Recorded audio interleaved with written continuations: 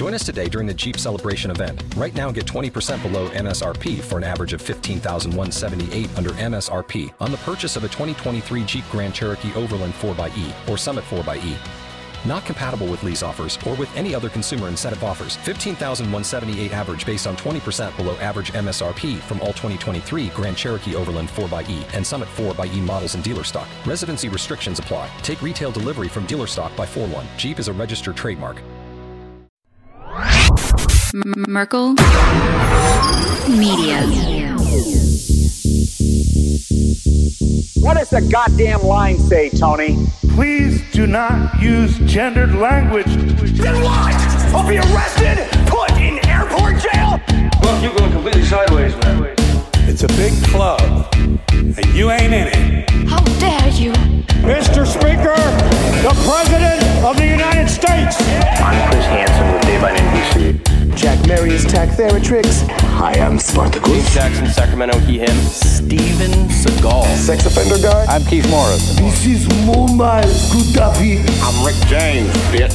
Sorting through the lies. The hijacker's passport was found blocks from the World Trade Center crash site, if you can believe that. We cannot track $2.3 trillion in transactions. And uncovering the centuries-long plan for world domination. Learning about Cuba, having some food. Let's talk about Chinese people. Have you ever been in a Turkish prison?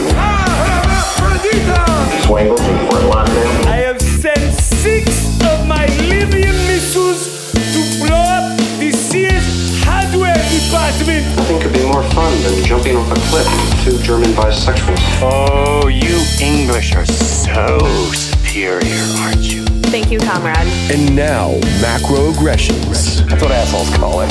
With your host, Buddy, I don't know who you are, but you're about to get chlamydia. Charlie Robinson. Hey, Whitey, where's your hat? You want to drop the blame on Charlie and say it's all Charlie's fault. He was a retard. I get some goddamn diuretic.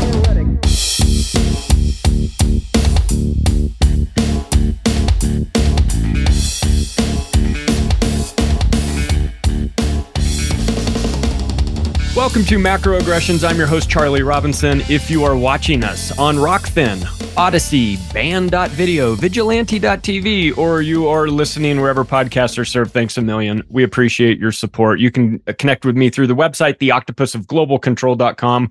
You can follow me on Twitter at Macroaggressions, where I definitely argue with robots.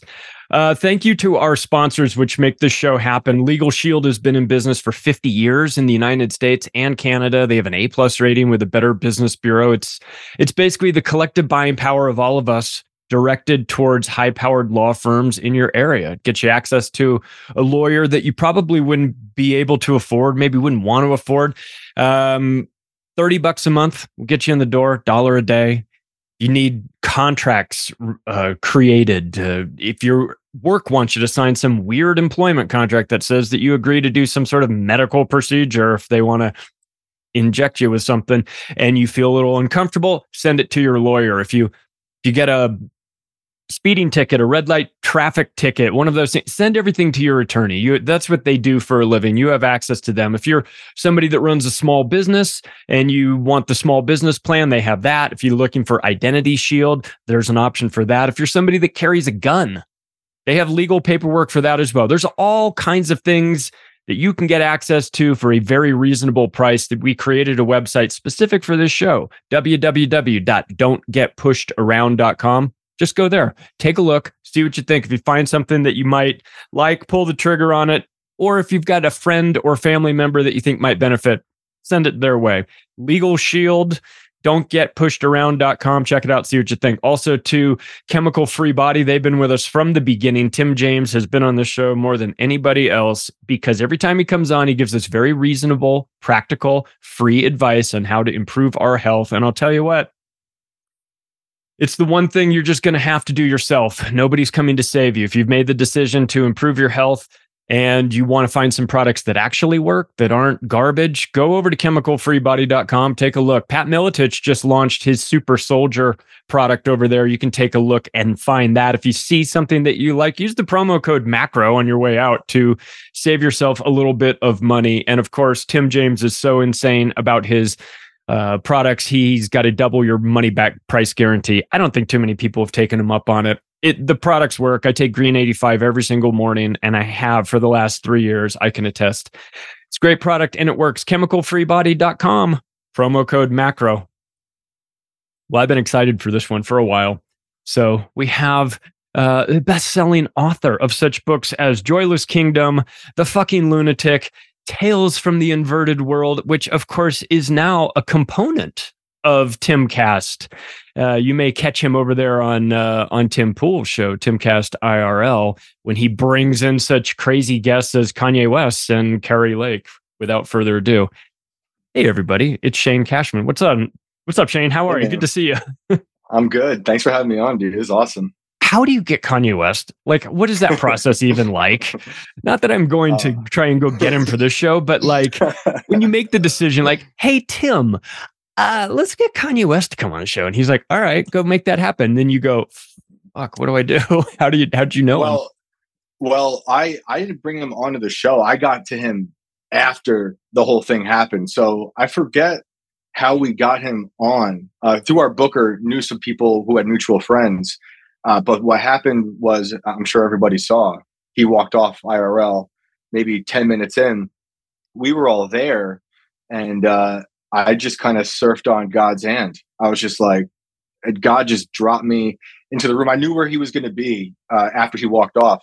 And I had been a fan of Kanye forever, since day one, since Through the Wire. So I just went up to him and I was just like, I mean, it was ridiculous that I could just walk up to him in Tim's kitchen, right? He's like eating some cookies. And I'm just like, yo, man, I believe in you. I would love it if you went up back into the studio and told everybody else why they should believe in you too. Cause and I gave him my whole spiel about that. He was not feeling it. He made up his mind. That was it. But I guess in that was maybe 5 or 10 minutes of a conversation we had where we talked about, music really quickly. I brought up his opera that he wrote and performed. It's a beautiful opera. No. Yeah, it's really, really cool. I think it's called Mary. It's on YouTube. There's like unofficial clips on YouTube, and there's one specific part, I think it's like 19 minutes in or something like that. That is one of my favorite parts of music that he's ever made. So we brought that up, and I'm just like, dude, you got to release this, like, for real. Yeah. And I think whatever happened, we started to vibe, and he just told me to fly to LA. So I flew to LA like 2 days later, and then we kind of spent the weekend together. And like, that was 6 months ago. So people might forget that in those 2 days where I wasn't with him after he left Tim and before I got to him in LA, the whole Alex Jones thing happened. Yeah. So, I mean, it was already kind of crazy what happened with IRL, but then, what happened on InfoWars, the whole world felt like it was on fire. That happened while I was in the airport on the way to go see him. And I'm watching people in the airport, like people are reacting. I'm seeing people on their phones. I'm getting messages from all my friends, family members who don't know I'm going there. They're like, Kanye's done. This is it. I'm over it. And I'm like, okay, all right. I'm on my way to go see him right now. And we spent a really awesome weekend together, going to church and talking politics. That is so wild. Yeah, man. When he went on Alex's show, I was like, oh, this is either the end of his career, or this is some Andy Kaufman-esque performance that is going to go down as the greatest, like, troll job ever, because he was just in rare form. And I mean, like, he was funny. He was being over the top, obviously. I think a lot of people don't understand sort of like the nuance of trolling or when you're so over the top that it's sort of meant to be like shocking and outrageous, but maybe not serious. Yeah. And some people are like, oh yeah, man, he's done. I was like, no, this has got to be part of something bigger. So you guys go to LA, you go to his church. I know he's been doing this. Didn't he start it like at Coachella, where he was having like these Sunday services, and I read an article last week that said that he spent like $50 million out of pocket to keep these services going. Is this I haven't lived in LA in a while, but I lived there for 20 years. Is it a permanent thing in LA? What he's doing? Yeah. So real quick, I want to talk about Sunday services. It's one of my favorite things he's done, but it's so funny you say the Andy Kaufman thing, because that's literally what I told him. when I saw him in LA. I was like, dude, that's Andy. You were doing Andy Kaufman. Yeah. He's a huge fan of Andy Kaufman. Oh, I mean, is he really? he's like obsessed with Andy Kaufman. I mean, there was years and years and years ago, he was on Instagram posting Andy Kaufman stuff. So I knew that, and I grew up loving Andy Kaufman. So it was funny that two of my favorite like artists were now like Andy was possessing Kanye, and he confirmed it. I mean, he was like, that was part of the thing. I was Andy Kaufman, and like it was. He said it was Bruce Lee and Andy Kaufman were in him for Infowars. So you're totally right. And he just knows how to press those buttons to be like, what can I do next that's going to really burn everything down? Because I don't think he's afraid of kind of starting from scratch. I think he kind of likes that. He feeds off of that. I'm going to burn everything and then just regrow. And he always, in my mind, gets stronger with that. But in terms of the church, so the Coachella thing happened. I think the Sunday services were happening for maybe a year before that. Oh, were and they were happening in Africa.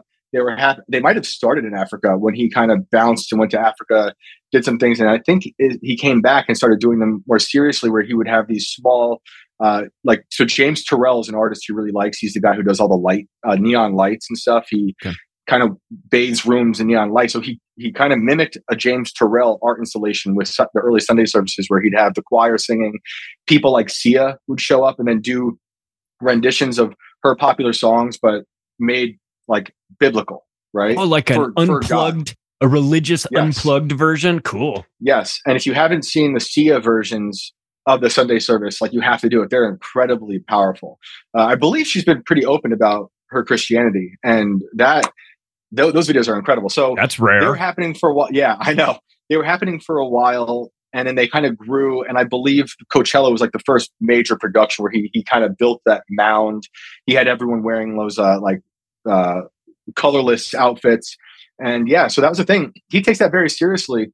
And he put out that album, I believe it's Jesus is Born. And that was the Sunday service album. So it's like some of those songs are 90s, like R&B songs turned gospel. So they changed the lyrics a little bit. Some of them are just old hymns. It's one of my favorite records. I went out of my way to review that album for pitchfork.com. It's like that music website that is, they're terrible, but and they hate Kanye. They used to love him. And I was like, I'm going to make a good, positive review for Jesus is Born for Pitchfork. And they took it. They didn't, they left out a lot of stuff, and we had a little pushback on our views on Kanye, but he takes that stuff very seriously. And I believe when I was in LA, he was in the process of buying the church we were at. That might have happened. I think that was reported on. And I think that's where a lot of the Sunday service stuff might be happening now, stuff with the school he's doing and all that stuff. But yeah, it's one of my favorite things that he does. That's really cool. Hey, I'm curious though, because he gave us a little insight into the Harley Pasternak world, and we understand handlers, and I have real big problems about Cedars-Sinai. I think that's a deep state hospital, like the way I think Johns Hopkins Medical Center is as well. And every time, he's talked about getting his brain wiped and, send you back to whatever dream world or and then he disappears. Mm-hmm. And then he comes back and he's more subdued. Now, is that the media's, is that just my perception based on what I'm seeing in the media that he's more subdued? Has he made a conscious decision? Is sort of that bit of that part of the bit over and he's now like on to something new? Or did they bring him in for a little maintenance work? Right. Are you talking about like right now how recently? He is? Yeah, the last 4 months version of him. I mean, you could go back and forth. I haven't seen him in person to know. Like that would be for me the only way to judge. But you could go back and forth, being like, "Yeah, they've subdued him." My gut says he lit that fire that he started, with that Lex Friedman, the IRL, the Alex Jones week, and then kind of bounced. Then he got married, right? Yeah. And then he came back, and in my opinion, he's probably rebuilding into whatever the music he's doing now. I still think the campaign is happening for the presidency. I do. I'm not positive, but I do think that's happening. So that's that. But while you were talking, the reason I asked if you're talking about now is because he came back subdued from the hospital that first time, right? Which is around the era 5 or 6 years ago when he came back and said he was bipolar because they told him he was bipolar. Right. And he was on medication. He was pretty open about that. So, at that point, it seemed like that's what they were doing. They had they had found a way to subdue one of the biggest disruptors in history, right? In terms of like pop, right? And the culture. And he talks about that, in terms of he thought he was bipolar because they told him. I don't think he believes that anymore. I think he believes, I don't think he considers it a mental disorder. He calls it a superpower, right? Yeah. So at that time, he did come back kind of subdued. But at the same time, he also wrote 5 records and produced them all in one summer, and they came out in a span of 5 weeks. So it's weird. Like his idea of subdued is very different. But yeah, when you see him now, he's not doing all that wild stuff. But as someone who's followed him for so long, his career's like this. It's like he'll do the fires and then he goes back to scratch, and then who knows what's next. Like I can't imagine what's next, right? Because I can go back to Jesus Walks, that being an early fire that he would start because it was taboo to say Jesus on a pop song, right? Yeah. And they didn't take him seriously. And then, you can go into the Taylor Swift thing, what happened with his mom dying. You can talk about, every album cycle seems to be attached to some outburst. So my gut tells me is he's probably back at like square one and building up to whatever is happening next. The presidency of the United States is what we're talking about here. I mean, it's funny because when I was with him in his, like he had a hotel room and it was part studio and it was just me and him for like 2 or 3 hours talking. And we joked about like, what's next? Because like when you're talking to him, it's like, you've done a lot of crazy stuff, in terms of music, in terms of fashion, all this stuff, whether people like it or not, he's done crazy stuff. And I was like, what is next? Like the moon? Is it space after the presidency? Because like, and it was funny for me to say it, but he kind of considered it, right? He was like, well, maybe, That's the funniest part is that he's like, oh yeah, give me a pen. Yeah. Let me write this down. We're going to space next. Yeah. Kanye in space. I love it. I'm gonna be the first guy to record an album at the International Space Station. So that, you joke about it, but it's very, very possible. I know. That's crazy. What? Let's talk about this election, because you guys over there at Tim's show obviously are all over this.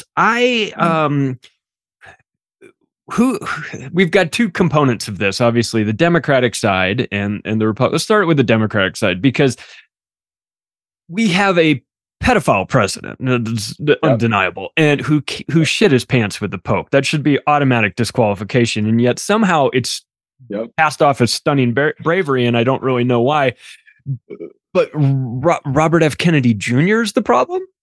Mm-hmm. Very strange. Why are they so afraid of him? He's another disruptor, right? And there's a lot of things I'm not so into with Robert F. Kennedy Jr. Yeah, me too. There's a lot, we've got a lot to learn about him, but he understands so many things that I also really care about in terms of the prison planet we live in, where everything's poison and you have to navigate this world of poison in the supermarket and you're drinking water. And it's funny to me because he's saying things now in a more political, fashion that Alex Jones has been saying for a long time. Of course. There's a really funny clip. I retweeted it a few days ago, where they put side by side RFK Jr. talking about the stuff that's in the water turning the frogs gay. He doesn't say turn the frogs gay. He dresses it up into a more scientific thing. And then back and forth with Alex Jones, with atrazine. And then it's like, okay, he's just saying it in different terms, but it's literally what Alex has been lambasted for in the corporate press forever. But so I love those things. I love that he understands, the vaccine issue. I do judge people's character on how they responded to COVID, Yeah. And I'm willing to offer more grace to people who are willing to open up and rebel against that institution. Big pharma, the government, the lockdowns, the media, and he did that, and he set a pretty good example. So I love all that. So I think the corporate press and the government hates that, clearly, right? They censor a lot of us. They censor these politicians. They censor scientists. So it's kind of crazy that we have someone willing to go against Biden from the Democratic side. He's more of a old school Democrat for the most part. And they don't like that. And when it comes to Biden, I mean, he's a pedophile. He's a reanimated corpse, and he's kind of like the complete victim. So on their side, I guess that's the reward, right? There's no higher status than being a complete victim, right? Right. I mean, he could be a different gender and he could still change that for all we know. He could be a different race He can still change that too.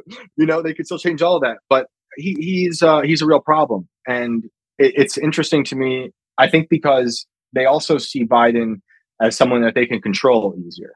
With Robert, I don't think they can control him. And I love this about him too. He truly understands how evil and depraved our CIA is, right? Yeah. I mean, it's insane to me. I mean, it's kind of becoming normal now, but it's really insane to me that we have a candidate who was literally saying the CIA killed my uncle, who was a former president, and my dad, right? That's crazy, right? And people, I think it's become so, the theory of that has become so watered down because everyone hears about it all the time for decades that people kind of shrug it off. But that's crazy, right? And that is going against one of our craziest, most depraved institutions that we really need to, I'd like to abolish. And I don't think he said abolish. I think he wants to, rework it, which I'm willing to understand. I'm willing to hear that out. But yeah, I think since he's such a disruptor, they have a problem, so they'll ignore him. You see those New York Times articles written about him where they have to, in the headline, they have to add all these qualifiers before they even get to his name, right? That he's anti-vax, he's conspiracy theorist, he's all these things. Presidential candidate Robert F. Kennedy Jr. Yeah. So it's fascinating to me. He's interesting to me. I still don't know how I feel about him with the gun rights. I don't know with the abortion stuff. I'd like to hear more about that. I don't know with the war stuff. Like, I didn't listen to the whole Joe Rogan interview yet, so I'm not sure. I'm maybe halfway through it.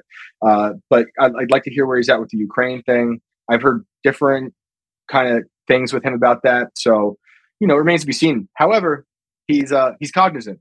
So that's cool. That's great for us, but not so great for them because right. in the deep state, because as you said, Biden is more controllable. He's quite literally a puppet, and so they can infuse in him whatever they want. I think that you would, if somebody told you that a Kennedy was going to run for president in the Democratic Party, you'd say, well, that guy's going to win for sure.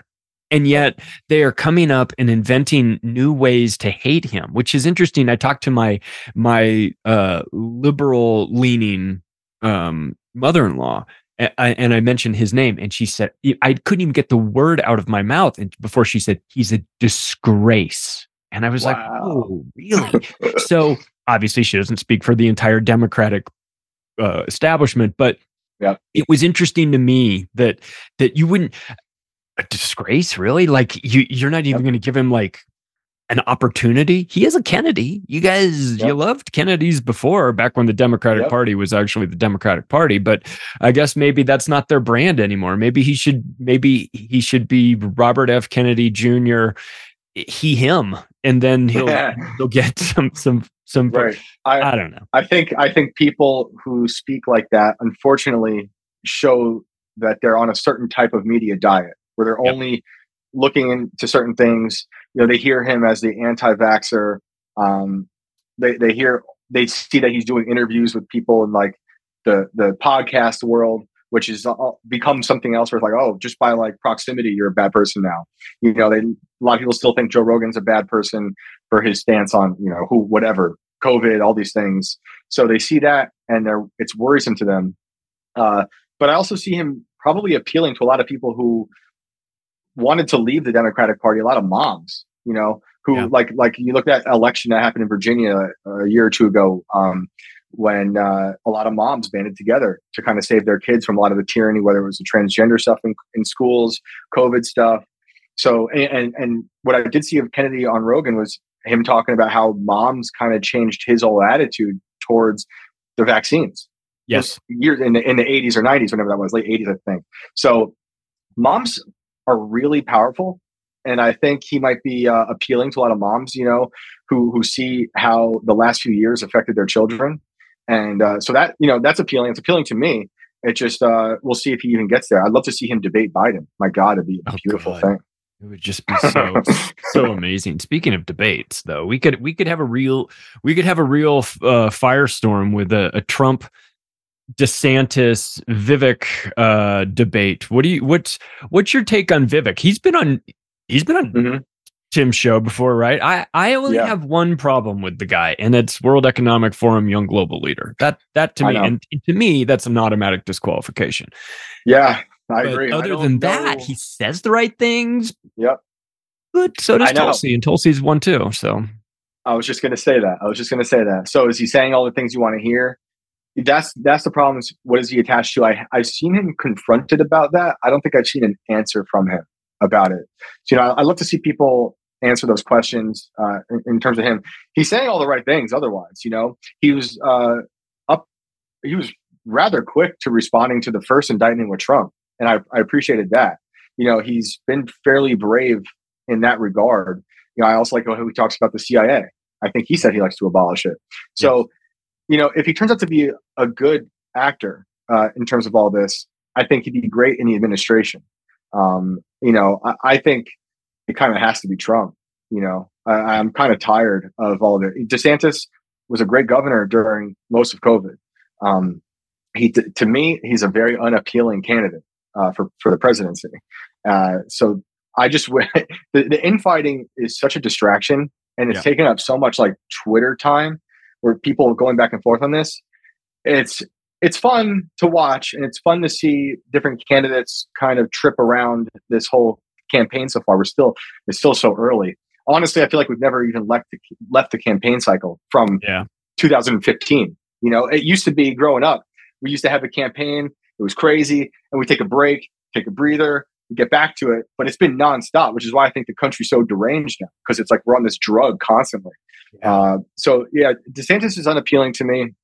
I thought his Twitter Spaces was kind of a joke when he announced with Elon, not because of the technical difficulties. I thought it was cool that they tried that. I'm into them trying new things. It was a little gimmicky. It seemed like a novelty, but it was more of it seemed like a crutch for him to try to be appealing to a voter, right? Where it was like Elon kept saying, it's unscripted here, but I mean, if you listen to it, to me, it sounded like he was reading from script the whole time. DeSantis said it. I didn't like the Q&A part of it. Honestly, this is just my theory. I don't know, but it sounded like the questions were even given beforehand. Everything seemed so canned that I was just like, love or hate Trump. And like, I have a lot of problems with Trump in terms of the last last year, like COVID really, and pardons and all that stuff.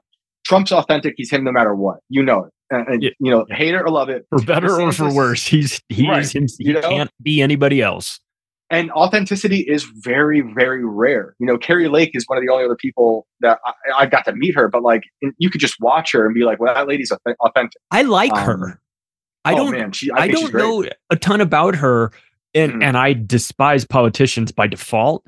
But when I watch her, she's very sharp. She's super engaged. She'd be great. She'd be a great vice president, right? That's exactly how I feel. So when I was with her, it was during the her election trial for the votes in Phoenix. So we met briefly the day before the trial, had a great talk. I mean, she's just like, we talk about moms being like so strong and rebellious. Like she's the quintessential strong mom who you should fear, but she'll also like shield you, right? At the same time. So I remember sitting down with her. It was just like she had this like eye contact that was almost like terrifying, but also comforting. I was like, wow, this lady's like super powerful. She feels engaged. When I see her talk, it doesn't feel canned. And if someone's asking her a question, she's looking at this. This is my bias because I come out, I co-own a company that does media training for pro athletes. So we get guys ready for the media, for dealing with the media. So I'm always sort of watching when anybody really, but candidates especially interact with the media. And maybe it's because she comes from the media. She understands the dynamic there. But when someone asks her a question, she's looking at them and she waits for them to ask the whole thing. And then she gets in, and I go, well, she's with it. And of course, then just like the juxtaposition between like where Biden is cognitively and where Carrie Lake is, you're like, oh my God, he's with it and he's totally not with it. And she's appealing to me. She is also not afraid to push back, right? Which is what I like about Trump too. People are very put off by the pushback, and look, it's not always great. I'm always, I roll my eyes a lot when Trump does it. I'm like, why do we have to do it this time? But you know what? He's going to do it. I don't care, whatever. They all deserve to be pushed back on in the media and the political sphere. But I remember with Carrie Lake I think it was the first day of the election. I mean, the trial. We walk in, she sees one like local reporter who's been ragging on her, and she's on her way to her seat, and she stops in front of him, looks at him, and goes, "Oh, this guy writes fantasy," and just points at him. I was just like, "That is amazing," and it said, "Yeah, just very like tough, very quick." She was ready with it, put him in his place, and it's stuff like that I really do appreciate. But she's got a handle on things. So for me, that's the ideal VP pick for Trump. I would love to see RFK in that administration. I don't know what RFK has said about it. I think he said he would not work with him, although he has worked with Trump in 2016. I think Trump brought him on for something. Yeah, I think it was 2016 or 17, and he worked with Fauci. And he knows how bad Fauci is for years. Trump brought RFK Jr. in to talk to him about, I think wasn't he the one that he wanted to talk to him about vaccines, and then Bill Gates got involved and said that's a non-starter. I think so. Pushed him out of the way, which says a lot. It says a lot. Yeah, exactly. So, I would love to see that. I don't know how possible that is. I think that would just be if they could all. This is ridiculous because I do want to leave it to voters. If you still believe in the voting process, but if you want to. It would be interesting to see them just be announced, be like, Kerry's my VP. This is my administration. Let's just stop the bullshit. But I'm just so I'm so tired of the never ending campaigning. I honestly don't know how this country is going to even survive another election, another campaign cycle. I mean, it's ugly. Now we have Chris Christie. Like, why? We have the mayor of Miami is now running. I know. I saw that yesterday. I'm like, is this money laundering? Like, what are you guys doing? Why are you this? You are notoriety. Yeah. You're trying to buy a little fame. You're saying, oh, I ran for president once. Look, Trump sucks all the oxygen out of the room. This was a catastrophe for DeSantis to announce, because what he really should have done, DeSantis does have appeal to a lot of people in Florida that like the way he ran things. And he's sort of like Trump light. He's kind of like, he says some of the Trumpian type things, but you feel like he's sort of easier to work with. I don't know why he didn't just sit it out this one. Yep. Let Trump do what Trump does, because he's on a revenge tour anyway. Stay out of the way and then come back the following time. Because Trump, look, we're in a world here. Right. We're in a world where the former president's being indicted twice, and it's only helping him. Yeah.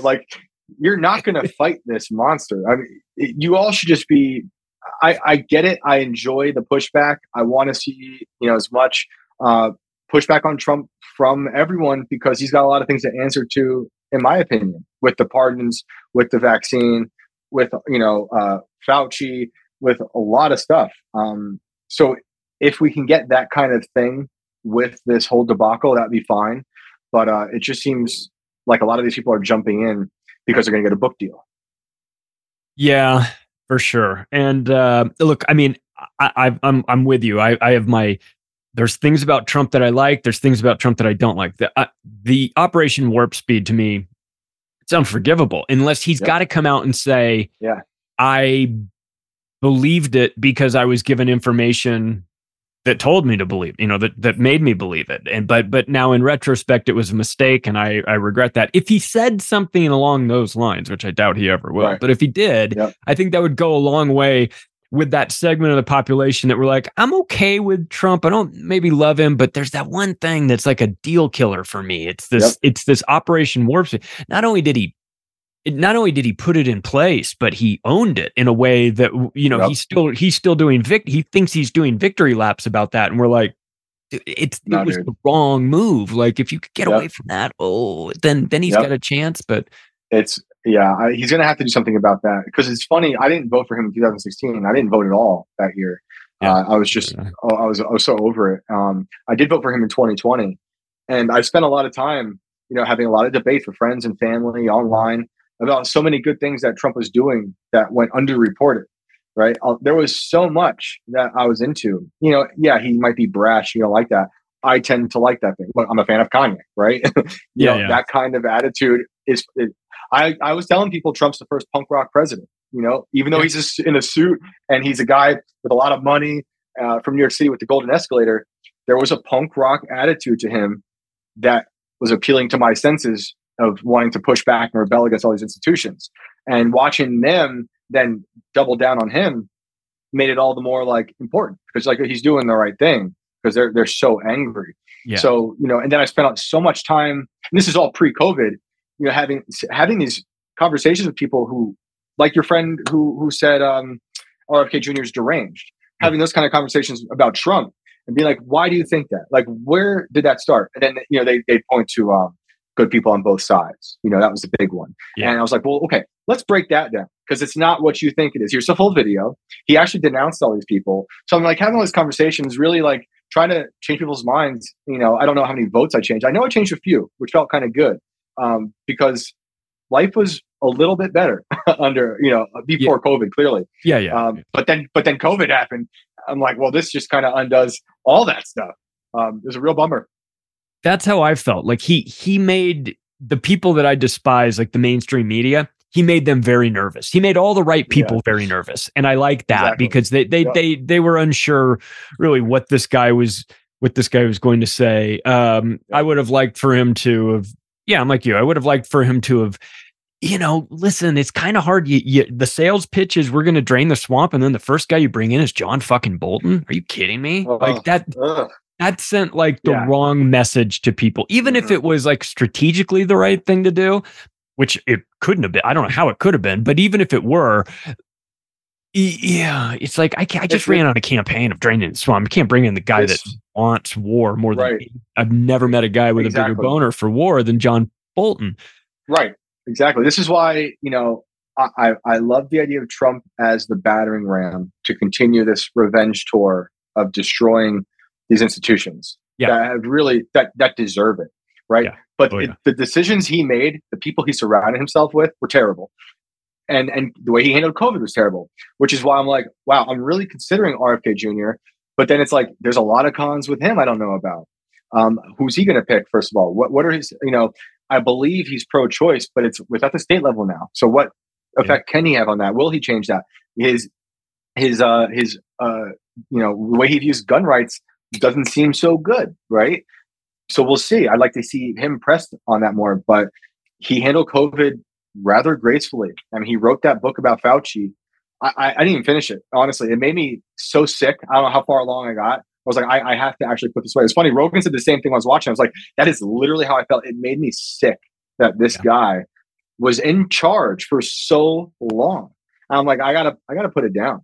Right? Because it wasn't just confirming a lot of the biases I already had about Fauci, but I was just, all these other things. Like, why? And then why would Trump keep this guy around? I mean, this guy, I remember saying like, well, we need Nuremberg trials for this. Oh yeah. Because this is so heinous. These are literally crimes against humanity. And Fauci's being trotted around on all, Kimmel and whoever else, will have him. He's doing all those shows. And it was very disturbing. So it's like, when I think about that, RFK is appealing to me. But we'll see. There's a lot of stuff I have to know about first. Yeah. And of course, we never know like how much of what they say on the campaign trail is what they feel they have to say, and what they intend to do after they get in office might be different. And it might be better. Like they might have some things he might be like, oh, I don't really say I'm anti-vax. I say I'm pro-safe vaccine, wink, wink. Yeah, but what it really means is, well, I'm anti-vax, but I just don't want to say that because the media will then just only focus on that. So I wonder if he's got some bigger plans that he can't really talk about without getting, becoming the third Kennedy. For sure. And I also, I said it earlier, and people are going to think it's a joke, but if Kanye decides to jump back in, it's going to be crazy because he's going to find a way to make them take him seriously, at least hear him out. I mean, I really think he means it. When I was with him, hearing the stuff he was talking about, he's not kidding. So whether or not people take that seriously, he's taking it seriously. And anytime I've seen him throughout his career say these things and then get, mocked for it, he finds a way to come back. And I'm not saying he's going to become president, but he's going to find a way to become like invade this space again, which is going to make it even crazier. It'll make it so he's unavoidable.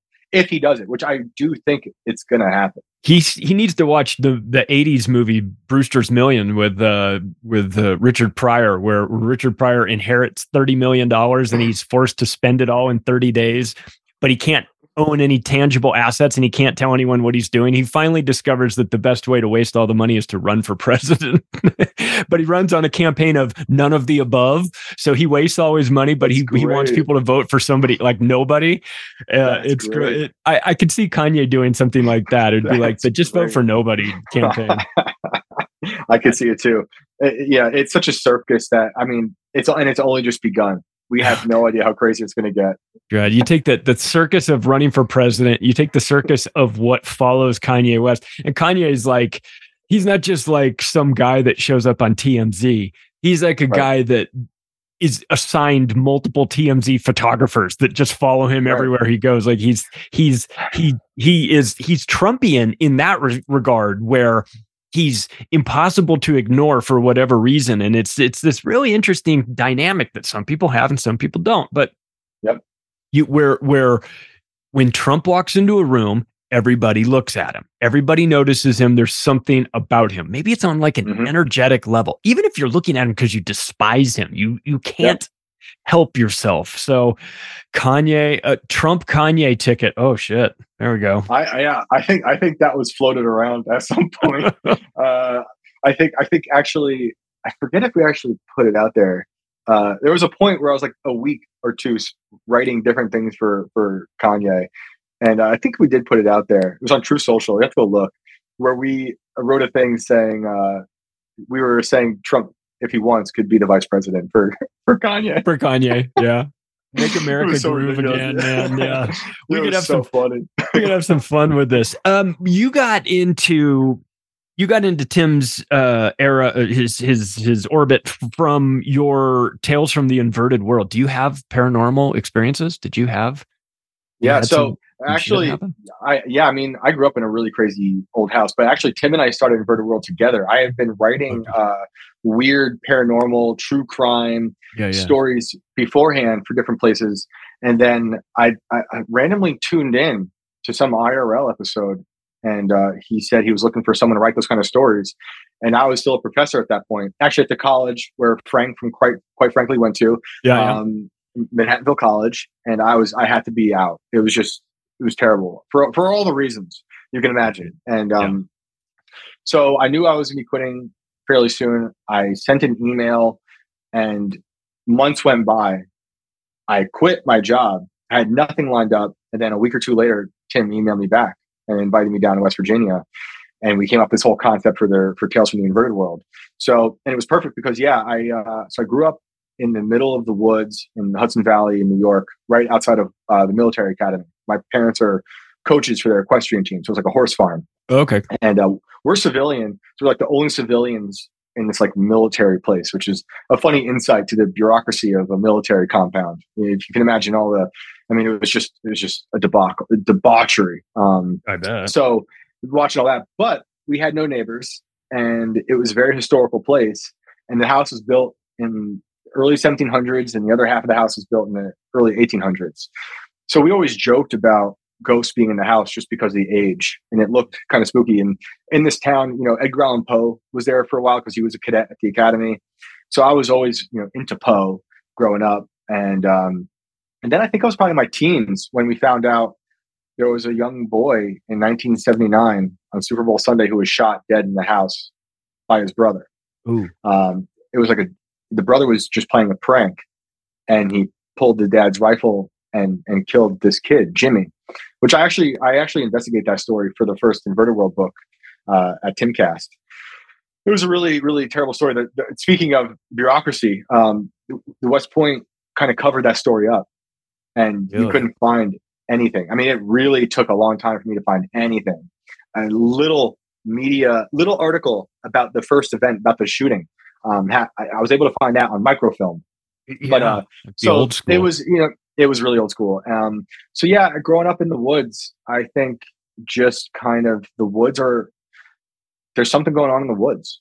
And I always felt that, I don't know what it is, but there's an energy to the forest. I don't know if I'm projecting that onto the forest because it's like this unknown in the darkness, but I always had that inclination to there's something strange. And my family, we always joked about ghosts in the house. And then when we found out about Jimmy, we kind of like adopted the ghost into our family. We, to this day, my parents are still at the house, and like we talk about Jimmy. You know, my parents are looking to leave that house soon.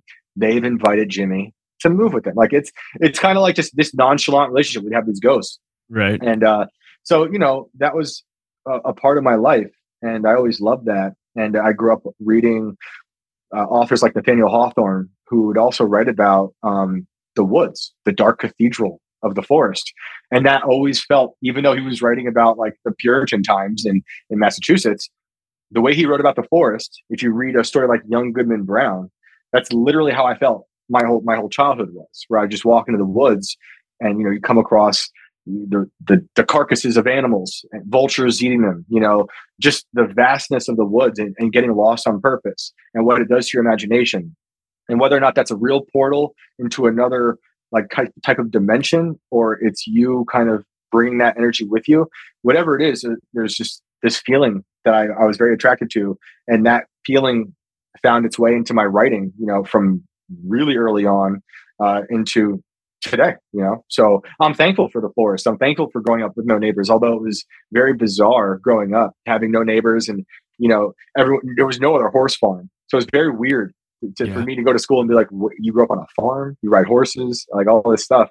But now I'm really grateful that I had that, for sure. You and I both know Tony Merkel. He's my partner in the show.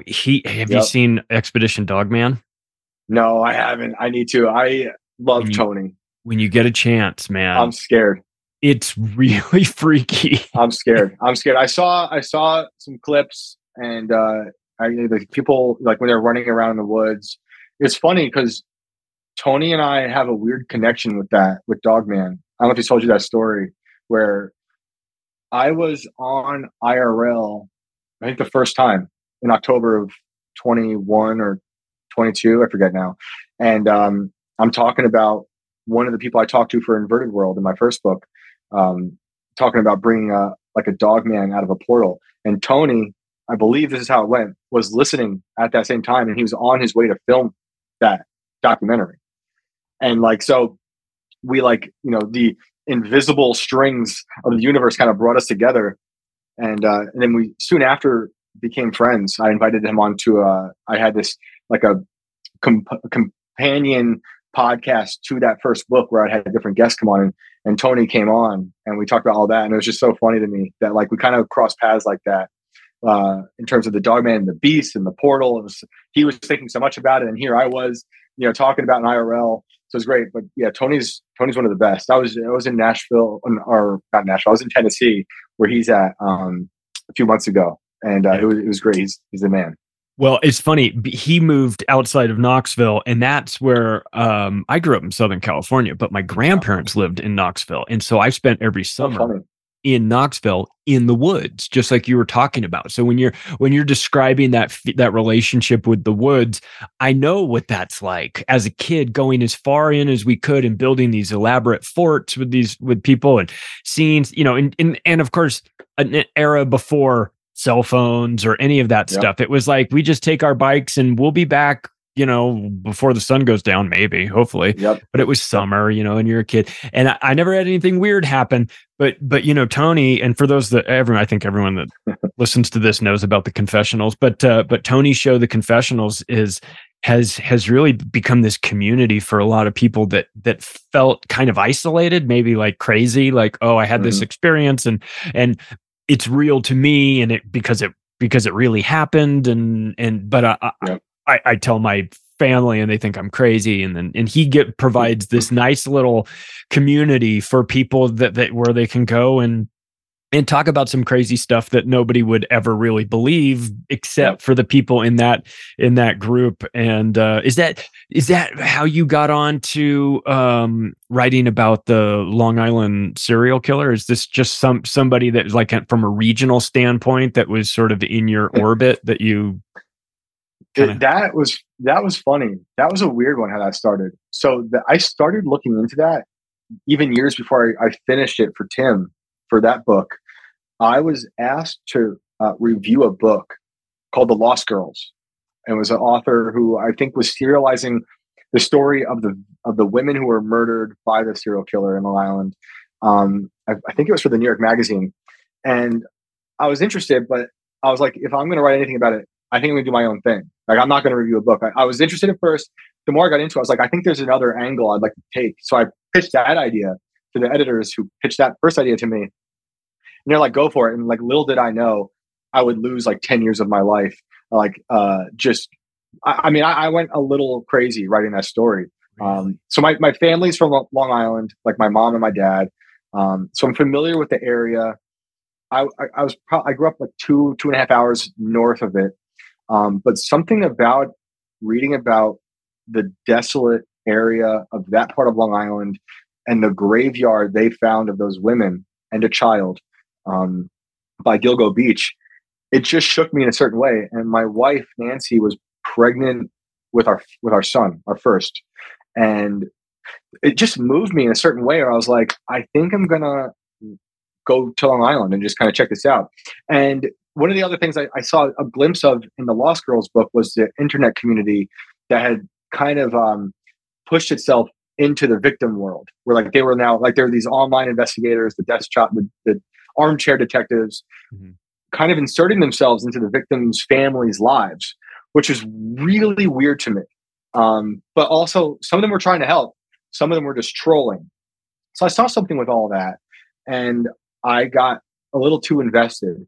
There's that meme of Charlie Day from It's Always Sunny where he's at the wall. Yeah, he's like, I mean, that's literally what my wall looked like at the time.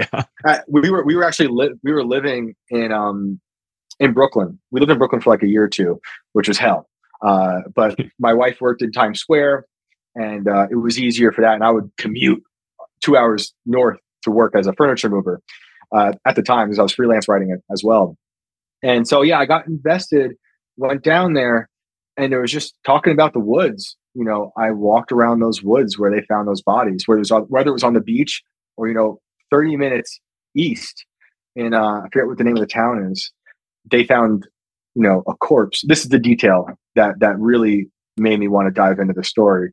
They found a mutilated corpse in the woods in this town about 30 minutes east of Gilgo Beach, which is where they found the graveyard of the serial killer's victims. And when they found, mind you, that mutilated corpse, they found, I think, 10 to 20 years ago. And then they found a pair of hands on Gilgo Beach that matched that torso in like 2009 or 2010. I forgot the dates. And I was like, okay, that gave me like serious chills.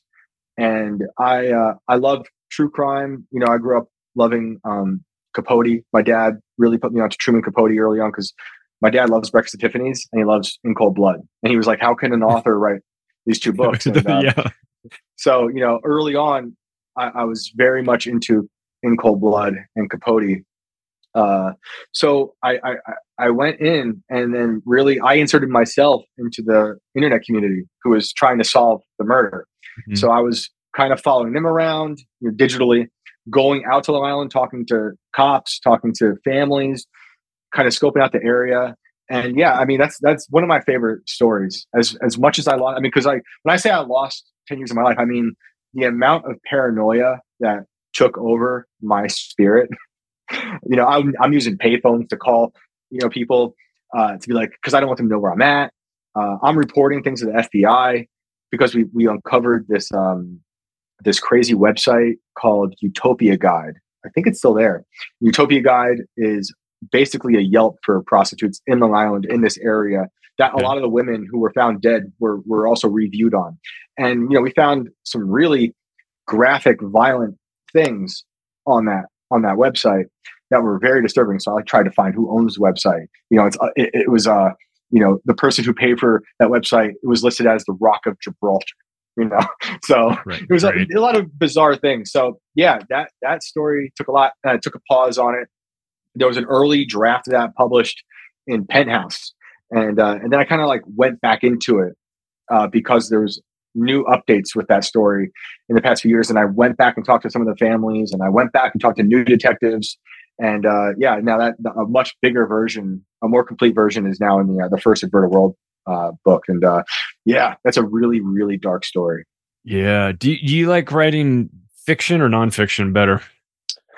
I like both. You know, I think I'm more comfortable with nonfiction, but I tend to use a lot of the qualities of fiction when I write nonfiction. And I don't mean I'm just making stuff up. I mean, like, I love the metaphor. I love the freedom.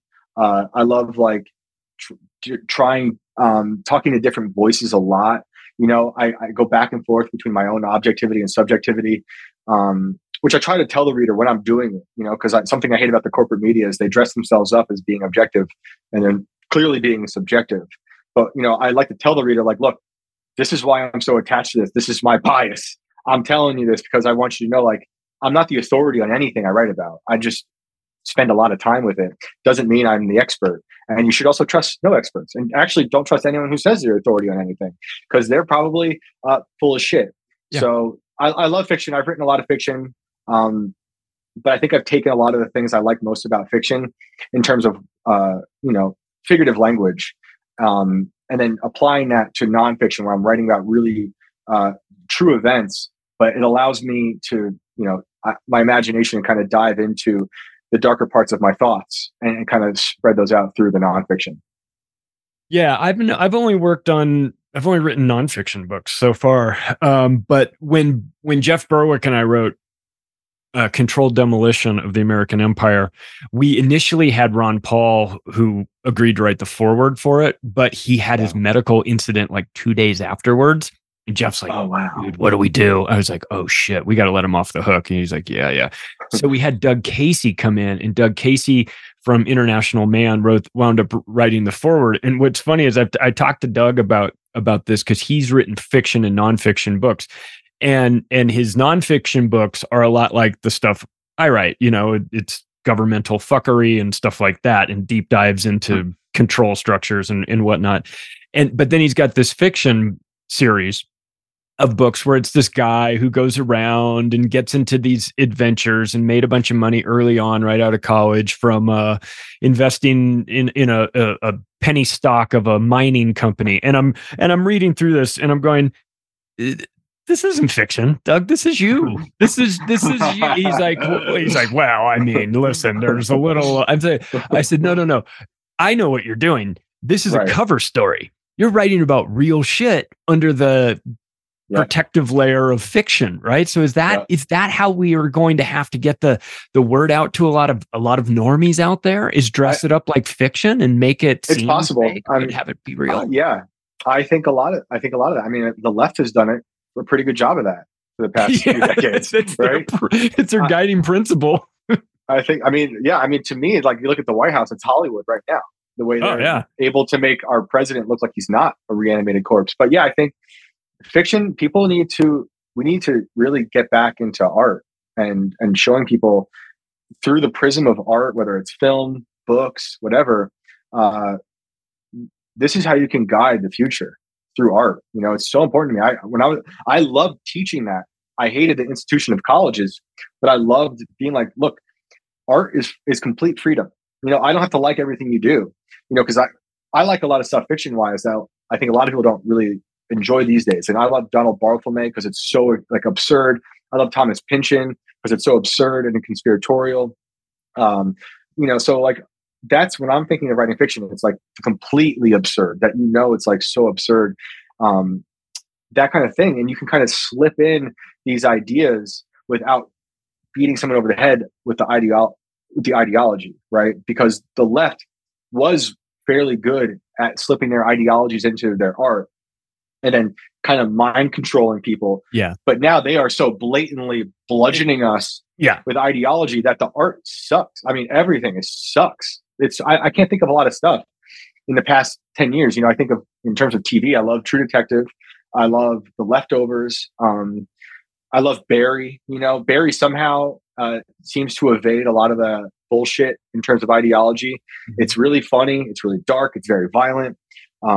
So people, you know, the right, whatever you want to consider that, because it's all so amorphous, but the anti-establishment, let's say, crowd, they need to get back into the art and find a way to control the culture again, to push the culture. Because right now it's like, look, everything is great. All these conversations are really good. It's amazing how the new media is kind of destroying the old media. I mean, and COVID accelerated that. And it's amazing that we have all these long form conversations, but I see a lot of art being forgotten. And a lot of it's just coming out of the school systems now, and I have a firsthand experience of that. The stuff that students feel allowed to do in school is very bland. So, and I'm not saying you need college to make art, actually don't go to college is what I'm trying to tell people. Yeah. But people go to schools thinking they're going to learn about how to make art, which is false. You can learn work ethic perhaps at a college if you want to do art. You can learn how to keep a schedule. You can learn how to read different things, which is all very necessary, but you don't need college for that. People need to just get back into, what does art mean and why is it important? And don't discredit it. And, but I really do. I'm positive. I think we're going to see a wave of art, whether it's music, film, writing, that is going to be so anti-establishment from like the newer crowd that the Puritans on the left are going to be so shocked. It's going to be like how, when I was growing up, I loved NWA, I love West Side Connection, I love Marilyn Manson, Nine Inch Nails, like all those things that were so transgressive. And like, you see the left trying to do that now with like Lil Nas X or something, and they do the stuff. Right. It's not controversial because we've already seen that. You're just redoing things that were done 30 years ago. When Manson did it, it was fairly rebellious because it hadn't been done before. Maybe Madonna and certain things, but I think people are not ready for that wave of art that's going to really shock people. And so I'm happy for that. That's my favorite kind of art. I'm not saying all art has to do that. It doesn't. But for me, that's my favorite type of art. And I think it's coming. I think we're done with Sam Smith like wrapped up in cellophane like a ham. I think we're sort of past that. The left they're so bad. Like you said, they're bad at they overdo it. It's like, I'm going to add some salt to this soup, and like eventually at some point you're like, it's just all salt, and you went crazy.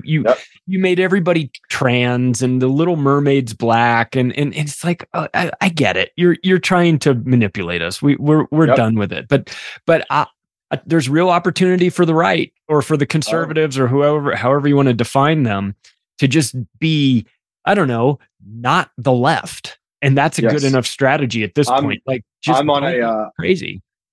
Yeah, well, that's really hard for them to do. I'm on a real big Christian death metal kick right now, and this is the thing. And my goodness, there's this band called Cultist, and they're Christian, and they're the scary. And I love death metal. I was in a death metal band for a very long time. I sang in one. I love metal, all types of metal. So it was shocking to me that I had only just recently discovered that this is even a thing. There's a lot of them. Cultist is the best, but you read their lyrics like, wow, this is Christian, but they're terrifying, and it's stuff like that I don't think people are really ready for. People remember nu metal having Christian bands like POD and whatnot back in the day, but this is different and it's terrifying, and I can't wait. We're coming for you. The right strikes back, man. Well, hey, listen, if you swing that pendulum as far left as you can, where everybody's cake gender at lunch and then they change themselves back later in the day, then what do you expect, man? You're going to get Christian death metal. You know what I mean? That's the antidote to woke Disney. What's the best place for people to find you, to buy your books, to support your work, to follow what you're doing? Yeah, thank you. So the first Inverted World book, which has a Long Island serial killer story, that you can find at invertedworldbook.com. So that's got like abduction stories, serial killer stories, the story I was telling you about the boy who was shot in my house that I grew up in. And then the next book that we just put out a few months ago, that you can find at ghostofthecivilwar.com. And that is one long story about this town in Washington, Georgia, where I was looking for the Confederate gold and then came upon all this paranormal activity, UFOs, ghosts, possession, witches, all real stories, real accounts from people. So there's that. Those are the two Inverted World books. And you can find me at Shane Cashman everywhere except TikTok, where I was just banned forever for posting a video of me and Alex Jones talking. Yeah. Well, That'll do it, pretty much. I hate TikTok anyway. I really don't care. But it's funny to me that just the sound of Alex Jones' voice was it. Nothing controversial. I'm sure they have some sort of technology that, like, the minute he starts talking about the frogs, it's just immediately it switches it off. That's Shane Cashman. Everybody, go support his work. He might become Kanye West's honky vice president. You never know. You can check my stuff out over at the website, theoctopusofglobalcontrol.com. You can follow me on Twitter at macroaggressions. Thanks, everybody. We'll talk to you again soon.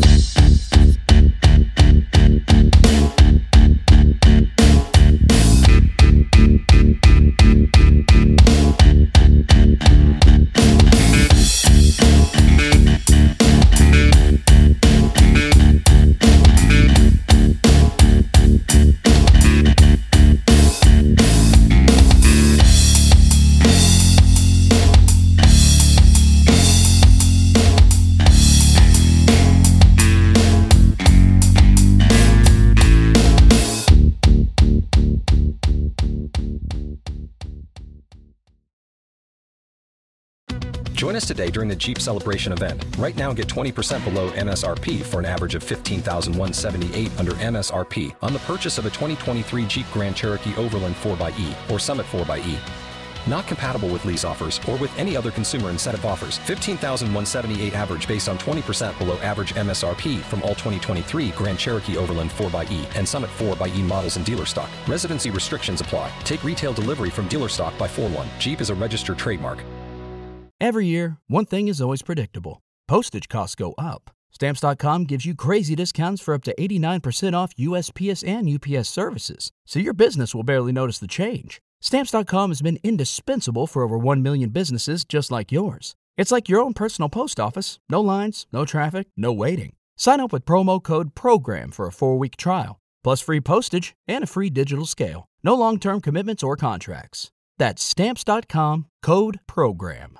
Waiting on a tax return? Hopefully it ends up in your hands. Fraudulent tax returns due to identity theft increased by 30% in 2023. If you're in a bind this tax season, LifeLock can help. Our U.S.-based restoration specialists are experts dedicated to helping solve your identity theft issues. And all LifeLock plans are backed by the $1 Million Protection Package. So we'll reimburse you up to the limits of your plan if you lose money due to identity theft. Help protect your information this tax season with LifeLock. Save up to 25% your first year at LifeLock.com/aware.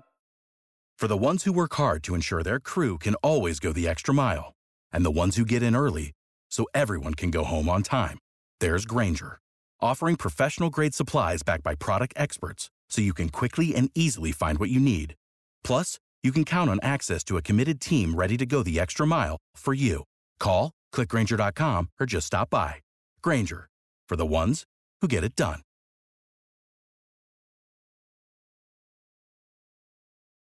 Without the ones like you, who work tirelessly to keep things running, everything would suddenly stop. Hospitals, factories, schools, and power plants, they all depend on you. No matter the weather, emergency, or time of day, you're the ones who get it done. At Grainger, we're here for you with professional-grade industrial supplies. Count on real-time product availability and fast delivery. Call, click Grainger.com, or just stop by. Grainger, for the ones who get it done.